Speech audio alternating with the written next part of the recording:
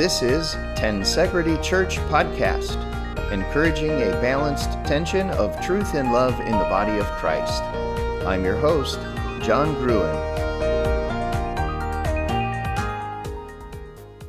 When Tony Stark died, I cried. I'll admit it. I know it's not the manliest thing to confess, but I get emotional sometimes. I get choked up, I like to say, because that sounds better than to say I cry. But it happens to me more often than I'd like. It runs in my family. It happens to some of us, not just when we're saying goodbye or grieving something sad, but also when something is touching, beautiful, meaningful, or when we're overcome with gratitude. So I get choked up at movies sometimes, and sometimes at concerts, and I really don't like it when it happens when I'm preaching or leading a Bible class. And I wouldn't say it happens all the time. It's not like it's every week or every month, but I can't control it, and I can't predict it sometimes, so it bothers me. As I've ministered to people, I've had entire conversations where the other person was in tears the whole time, either happy or sad tears. And I've noticed that some people can talk clearly and evenly while the tears are dripping down their cheeks. I wish I could cry like that. Instead, my throat clamps shut and I can't talk, and I make a really ugly face. Honestly, I hate it. But God made us emotional beings, and those emotions are useful. They tell us and others something about what's going on in life. Emotions have great power to move humans to action. And when someone observing the emotion takes on that emotion, that's empathy. When someone sees another person in distress and is determined to do something about it and actually follows through with an act of mercy, that's compassion. But what's the use of empathizing with a fictional character? Why cry at a made-up story? You could argue that there's not much utility in it at all, that we're just wasting some very useful emotions on a screen. And if we use it all up on made-up characters, then we'll have nothing left for the real people we encounter. This has often been my train of thought because, well, in my line of work, I occasionally experience compassion fatigue. I reach a limit where I just have to be done with the emotions. I can't care as much as I should. I can't be as sad or even as joyful as I normally should be or would normally be appropriate for any given ministry situation. There's a limit on what I can feel for people in fiction and in real life. But I realize not everyone has that problem. In fact, my wife can cry her eyes out at a sad TV show saying, "It's so good," and still feel all the joy or sorrow she needs to feel for real life. It's amazing. Now, because I have a limit, it kind of bothered me that this amazing movie called Avengers Endgame got me all choked up in parts. Now the movie came out a while ago, a few years ago, but it's still on my mind because it was epic and powerful and is now very much a part of our culture. If you're not familiar with the movie or the epic 21 movies in the Marvel Cinematic Universe that led up to it, or the Marvel movies that have come after it, I can't really summarize it for you now. It would take way too long. I can't even briefly give you a plot summary of only Endgame, which was about a 3.5-hour long movie. So I'm going to assume you either know it or can at least relate to the emotional elements I'm going to discuss.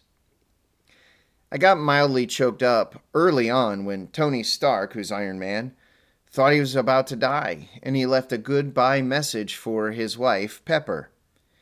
If you've ever said goodbye or lost a loved one, you know that it's a very powerful and very sad experience. So it's no surprise that this was an emotional part of the film for many, even though it was right at the beginning. It happened again, the choked up thing, when Scott Lang, who is Ant-Man, came home after 5 years away and discovered his daughter, Cassie, had grown and changed so much. The reunion was heartwarming, and this time I had to try to make sure I wasn't actually making sniffing noises in the theater. As a father, I'm often shocked at how quickly my sons are growing up. And to see someone on the screen have a happy reunion with his daughter, combined with the grief of not being able to be with her and there for her for 5 very difficult years, well, it was a little too much for me to keep my composure. Another part of the film that was sad for many people actually had no impact on me at all. It was the part where Clint Barton, who's Hawkeye, and Natasha Romanoff, who's the Black Widow, were both willing to sacrifice themselves and had a tussle over which one was going to do it, and in the end, Natasha valiantly died for the cause of saving the universe. The music was moving, the cinematography beautiful, and many people in the theater cried. But their relationship was, well, let's just say it was strange, complicated, and unexplained at the time, so it didn't really move me much. But when Tony Stark died, I had to try not to make sniffing noises again. And I'm not alone. The scene moved many people for many different reasons. Some loved the character and were sad that he wouldn't be in future movies. Some were greatly moved by the nobility of the sacrifice, that he would willingly give himself up in order to save the planet and save half the universe from being destroyed again. Some were moved by the reaction of Peter Parker, who is Spider-Man, who had looked up to Tony as a mentor, a father figure, a strong leader, and an inspiration. Peter was saying, we won, but through tears. Some were moved when Tony's wife Pepper assured him that she and their daughter Morgan would be okay. She was strong enough to compose herself to say what she needed to say in Tony's final seconds of life, but she broke down in tears when he died. It was all very moving. The scene was so powerful, it spoke to me. And later I sat down at the piano while streaming the soundtrack, and I plucked out a simple version of the music that played in this heart-wrenching scene.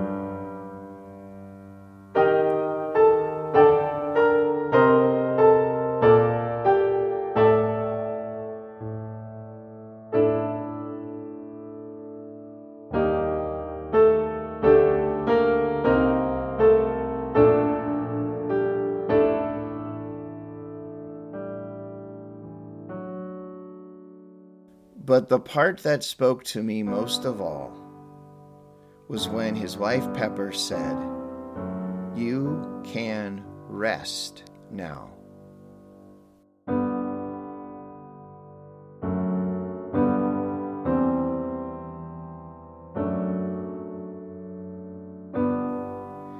"You can rest" is something that I've said to dying people.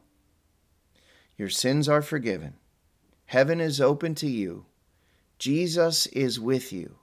Your family is here and they love you. You can rest. You can rest. And I mean you can rest as a double entendre, a double meaning. The first meaning is you can rest here and now. You can sleep if you're tired. You can lay back and close your eyes if you like. Don't worry about anyone or anything. All is well. Everyone here is here to take care of you. But the second meaning of you can rest is you can rest with God in heaven. When a believer dies, his or her soul goes at once to be with Jesus. We're told in Scripture that this believing soul is at peace, is in paradise, and is with Christ.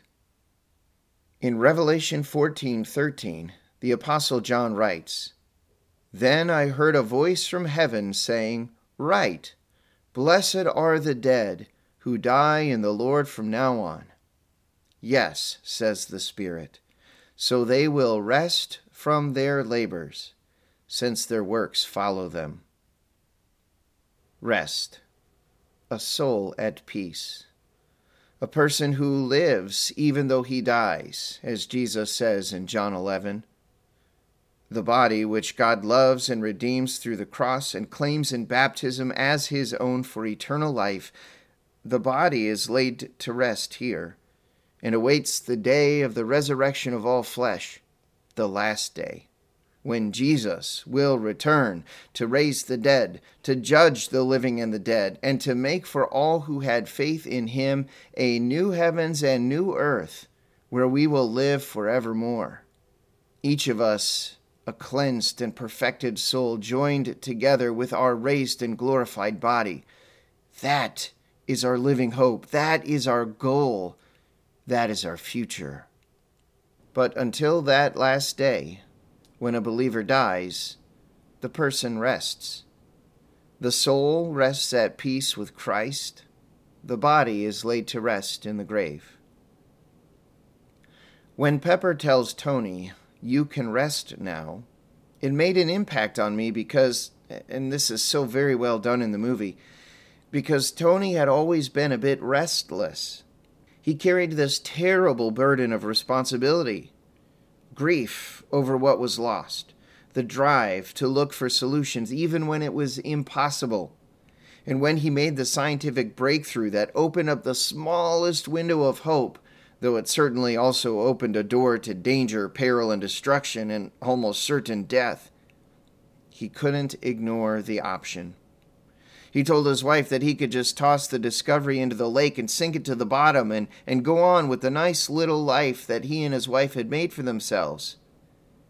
But she wisely says to him, "But could you rest?" Meaning, of course, could you be at peace with that? Wouldn't it eat away at you? Could you ignore the terrible responsibility forever? Would there be any joy in our life after you ignored your duty and destiny? She knew the answer as she asked it. And when she asked it, he knew the answer too. And so did the audience. And that's the part that really touched me, this burden of responsibility. And I imagine that it is not a feeling unique to pastors. Parents feel it too. I must do what I must do for the well-being of my children. Public servants, whether firefighters or police officers or public administrators, feel it, at least the ones who take their oaths seriously. I'm guessing teachers feel it. Soldiers undoubtedly feel it. Doctors and nurses, especially all the months and now a couple of years and counting of this COVID thing. I'm guessing we all feel it to some degree at some time or another. The burden, the work, the responsibility, the pain, the trauma, the serving, and often the suffering, the trials and the troubles, the yearning, searching, longing for peace, longing for rest, longing for life, and yet unable to find it in anything we do, but able to find it in Christ. He did the work, you know. He carried the heavy burden of the cross. He carried the weight of the world and the load of all your failures to the cross. He suffered the unrest of eternal hell as he endured the pain for you. And then he cried out, "It is finished."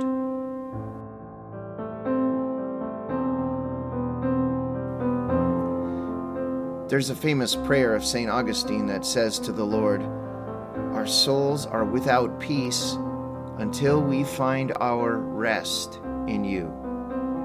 I'm sure you can relate to the feeling of unrest. Do you know where to find that peace, that rest? Tony found it by taking responsibility, doing his duty, and facing his terrible destiny. We find it in Jesus, trusting that he has accomplished salvation for us, and then finding in him our destiny, doing our God-given duty, exercising our loving responsibilities to God and for neighbor. It's an incredibly fulfilling way to live. Such a faithful disciple who trusts not in his or her own works, but in the works of Jesus, can lie there in bed at the end of life and be told by pastor and by family, it's okay. You can rest now. Though we are mourning, we are at peace. Though we weep, we have a joy that is stronger still. You can rest. Sleep here and now if you like, and go be with Jesus whenever he calls you. For though your body will be laid to rest here, the one who rested in the tomb for you and who rose victorious from the dead for you will return to raise you up from the dead.